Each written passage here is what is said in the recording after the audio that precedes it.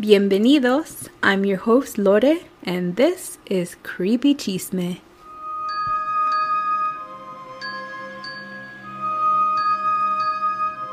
Warning, some stories and information on Creepy Chisme may be triggering and are not suitable for all, especially young children. Please listen with caution. Thank you.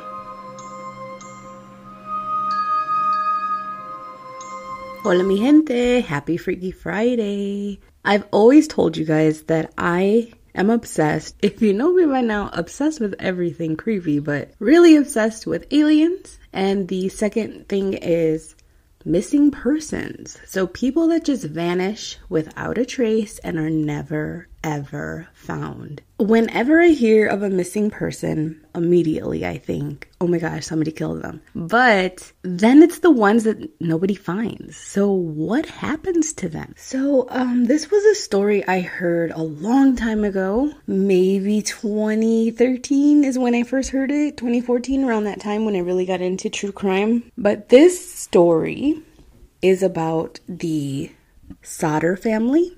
And that is Sodder, Sodder family. Main point of this story is, in this huge family, a few of their children go missing, I think on Christmas or Christmas Eve, and it's weird. Like, the whole story is weird, leading up to the story is weird, so let me just get right into it. Now, I am reading this story off of one of my favorite sites to look up weird stuff, and it's called thehistoricmysteries.com. So here we go. This is the story of the missing Sodder children.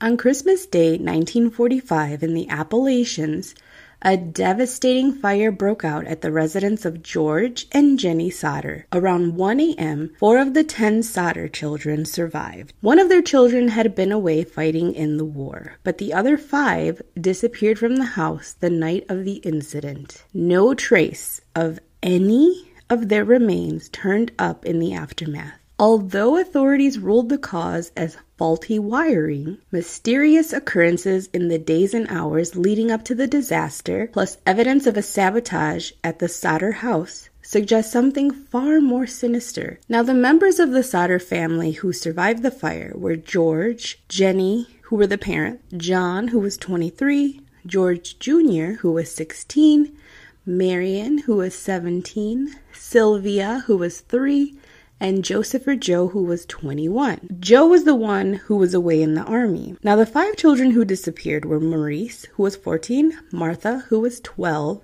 Louise, who was 9, Jenny, who was 8, and Betty, who was 5. The small coal mining town of Fayetteville, West Virginia, was home to a thriving Italian-American population. Most of the community knew the Sodders as a respectable, upstanding family. George Sodder had immigrated from Sardinia in 1908, and then at the age of 50, owned a truck hauling business. World War II had just ended on December 2nd, 1945. Only 8 months prior, communists had killed fascist dictator Benito Mussolini, which left the Italians highly divided. Supporters of Mussolini were outraged. George was politically outspoken and held strong anti-fascist views about Mussolini. Consequently, he had enraged bitter distrust among those of his fellow Italian immigrants who had loved the Italian leader. Now, in the months leading up to the fire, a few strange encounters took place. So first, an unknown man approached George Sodder at his home looking for work. After George told him he didn't need any workers, the man looked up at the fuse box outside and said, quote, "This is going to cause a fire someday," end quote. The remark seemed odd since George recently had the power supply company check the electrical wires and all checked out fine. Another notable visit took place at the Sodder house just weeks before the fire. A local salesman tried to sell life insurance to them. Upon George's refusal, the exasperated salesman threatened, quote, "Your goddamn house is going up in smoke, and your children are going to be destroyed. You are going to be paid for the dirty remarks you have been making about Mussolini," end quote. Anybody else thinking what I'm thinking? I mean, it's very clear that there are people out to get this man. I mean, this one literally just admitted that he would do it, right? Just before Christmas, the older Sodder boys saw a suspicious car parked along Highway 21 for a few days in a row. A man inside the car was watching the Sodder children closely as they returned from school. Now, the night before Christmas, and all through the house, it was frigidly cold. Jenny and George Sodder were ready to turn in for the evening with 3-year-old Sylvia at about 10:30 p.m. The oldest girl, Marion, had brought home some toys from the dime store where she worked and gave them to the younger children. Jenny allowed them to stay up later than usual to play with their new gifts, but she reminded the boys, Morris and Louise, oh sorry, it's not Louise, it's Louis. It's because I call one of my cousins Louise and I spell it like that.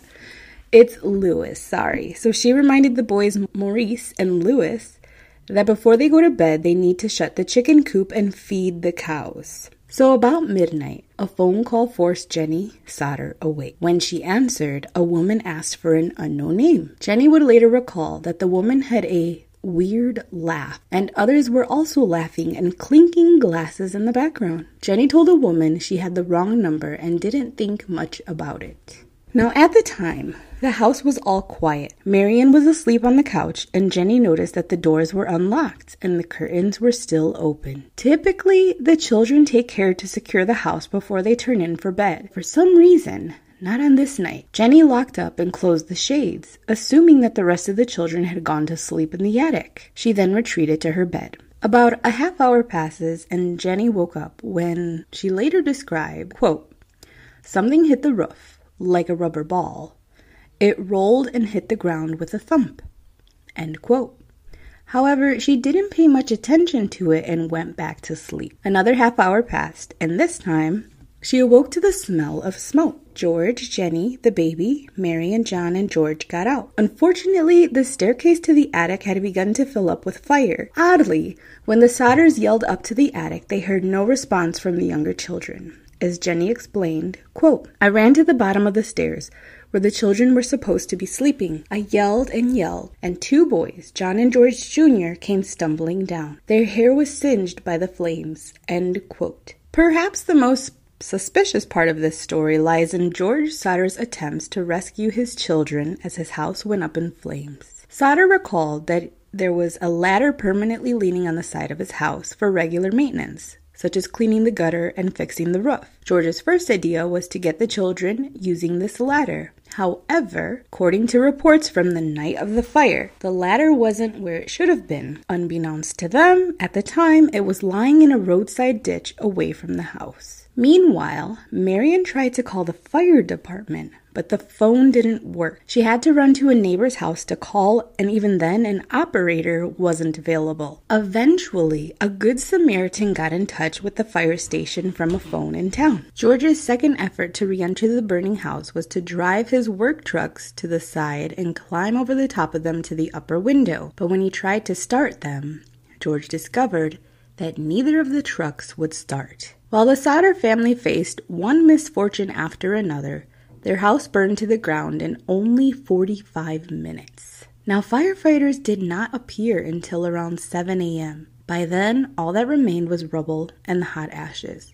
The search for the children lasted until 11 a.m., but nothing turned up. The state police deemed that the blaze started due to faulty wiring, but later withdrew their statement. Then, Fayetteville Fire Chief F.J. Morris conducted a thorough investigation and found nothing to contradict the ruling of faulty wires, nor any evidence of bodies. Charles Payne from the funeral home went to the site the next day to collect the bodies, but he found no remains. Years later, Payne's wife, Velma, commented, quote, "It seems to be a mystery."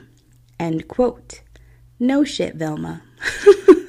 Several days after the blaze, the coroner put together an inquest consisting of a jury that would determine the cause of the fire. Interestingly, one of the jury members was the man who told George that his children would be destroyed and his house would burn down. Not surprisingly, the jury also ruled that faulty wiring caused the fire. The Sodders did not agree. It occurred to them that the house lights remained on for some time as they watched their home burn down. Jenny later commented that they could not have found their way out of the house without the lights on. Additionally, George had replaced the old wiring to install a new electric stove. The facts just did not add up, and the Sodders were questioning the faulty wiring explanation. Several other discoveries cast more doubt in the Sodders' minds. A telephone repairman informed them that someone had cut the phone lines. That could be the reason why Marion couldn't phone out, not because the lines had burned. Neighbors saw a man stealing a block and tackle at the Sodders' place while the fire was raging. Police later arrested him, and he admitted that he climbed up and cut the wires. The man said he thought he had snipped the electrical cables, but it appears that he cut the phone wires instead. No one seems to know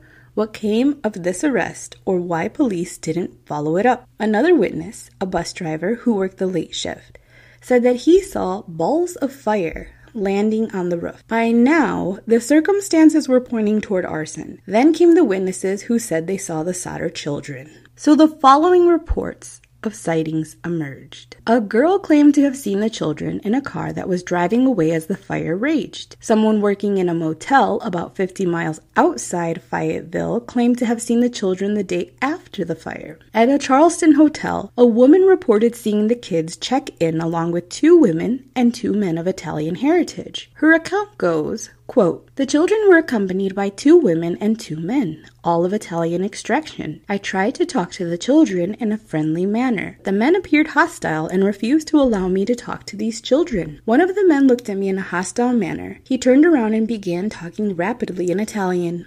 End quote. A missionary saw a picture of the children in the paper and claimed that he saw the children in a house in Cortez, Florida. A private detective who investigated this lead said that they were definitely there but were gone. Apparently, 5 different people had seen them in Cortez. Interesting, I mean, the clues are all here. This was a setup. Even without going on any more, you can clearly tell that this was a setup. But who did it? Now, unsatisfied with the conclusion of the investigation, Jenny Sodder began searching for answers. She experimented with animal bones in her wood stove, trying the best she could to get them to burn down. She was unable to reduce them to ashes. Now, I was going to ask that question because I don't know that either. I wanted to know if a fire could be so hot. I mean, the fire was burning until 7 a.m. when the fire department showed up. That's a long time. So can bones disintegrate if the fire's hot enough? That's one of my questions, but I guess not. When Jenny read about another house fire in the newspaper that burned the house down and killed 7 family members, she knew she was on to something. Investigators had recovered the remains of all 7 bodies in the rubble. Frustrated with the lack of answers from the authorities in the Sodder case, she reached out to a crematorium worker. He certified that even bodies burned at 2,000 degrees for 2 hours leave charred bones. At the Ground Zero site after the September 11th attacks, human remains survived the jet fuel fires. It is utterly implausible that an electrical fire, which lasted for 45 minutes, would leave appliances but no trace of the children. George and Jenny hired a private investigator named C.C. Tinsley who could help with the Sodder children's disappearance. He heard that the fire chief Morris told some folks that he had found a heart at the scene and buried it in a dynamite box. The detective contacted Morris and convinced the chief to show it to him and George. Together they went to the site and dug it up. Tinsley took the organ to a funeral director who determined that it was a chunk of beef liver. What the hell? So weird. George also sent the liver to Washington for testing and the document returned, confirming it was beef liver. However, the organ had never been in a fire, which indicates that Morris had placed it there sometime later. Rumors circulated that Morris had admitted to few folks that he staged the organ in the rubble to pacify the Sodders and to get them to stop investigating. Evidently, the authorities wanted them to believe the children had perished in the fire. Why are they trying so hard to just let this story end with the children burned in the fire. If you have a family who is like, no, I want to investigate further, how frustrating to have literally everyone telling you, like, no, just leave it. Like, that's so horrible, so horrible. 3 months following the Sodder disaster, Sylvia was playing around the rubble while the Sodders visited their former home. She found a hollow green object made of hard rubber. It had a twist cap. Sylvia wondered if that could have been the object that hit the roof. George took the strange item to military officials. They told him it was a napalm bomb. In 1949, George and Jenny hired a pathologist from Washington, D.C., Dr. Oscar B. Hunter, Jr. A few days after the fire, George Sodder had covered the basement remains with several feet of dirt because he planned to turn the site into a memorial for the children. During Hunter's excavation of the site, some human vertebral bones surfaced. He sent them for analysis at the Smithsonian Institution. Researchers determined that the age of the bones was inconsistent with the ages of the Sodder children. Additionally, the bones showed no signs of charring. The bones, the report concluded, were most likely in the supply of dirt George used to fill in the basement to create the memorial for his children. In 1968, the Sodders received a letter in the mail containing a photo of a grown-up young man who resembled Louis Sodder. The postmark was from Kentucky, but there was no return address. Inside, there was also a message, quote, Louis Sodder, I love Brother Frankie, ill boys, or Lil Boys, A91032 or 35, end quote. With such a cryptic note, this was perhaps a cruel prank. Still, it was another strange twist in this tale. Over the 2 decades following the fire, George and Jenny Sodder would receive leads in the form of photos or anecdotes from people who claimed to have heard information about the incident. However, none of these proved reliable and only further obscured this story. In 1952, George and Jenny had erected a large billboard on Route 16 with pictures of the missing Sodder children and a reward for $10,000. They maintained the board for 37 years. In the end, they had spent more than $15,000.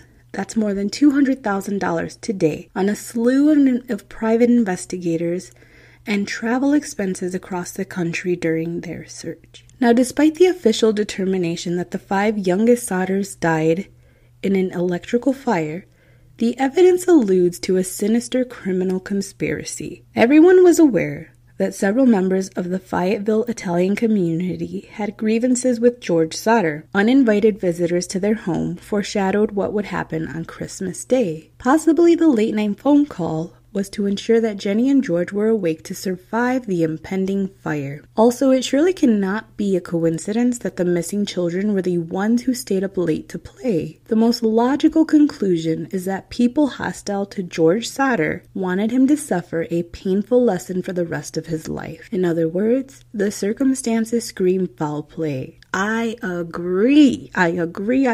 To this day, one prevailing theory, oh my gosh, I've been thinking this the whole time, is the Italian Mafia. Today, the only member of the family still alive is Sylvia Sodder. Her parents hoped that the story and memory of the Sodder children could remain alive, and Sylvia has faithfully organized a memorial every year in Fayetteville. Sylvia will be 77 this year. George Sodder died in 1969 at the age of 73. Jenny Sodder passed away in 1989. She was 85 and continued to grow flowers at the site where the children disappeared. The Sodder parents vowed to search for their children until their deaths, and they did. So yeah, I agree with this article. A man by the name of Adam Lyman wrote this article, and I could not agree more. With all the information, all the witnesses' statements, clearly this was a setup. Didn't want to say the Italian Mafia because I'm not sure how prominent it was in that area, but I definitely thought it. So yeah, I just want to know what happened to the kids though. Like, if they stole the kids or kidnapped the kids, right? Where did they go? And did they get to live, or did they murder them? Now, if it was the Italian Mafia, definitely murdered the kids. How horrible and how ugly that must be, even to think about it. But why would they keep them alive? And then after all this time, never let them go. But I do agree. I think it was a setup. But this case remains in the true crime world, one of the greatest conspiracy theories because nobody knows. They've vanished without a trace. But one thing is for sure that we can all agree on is not one single remain or clue was left in the house that night on Christmas Day in 1945. Gracias por escuchar y nos vemos pronto. Creepy Chisme is created for entertainment purposes only. Thank you for listening, and don't forget, stay creepy.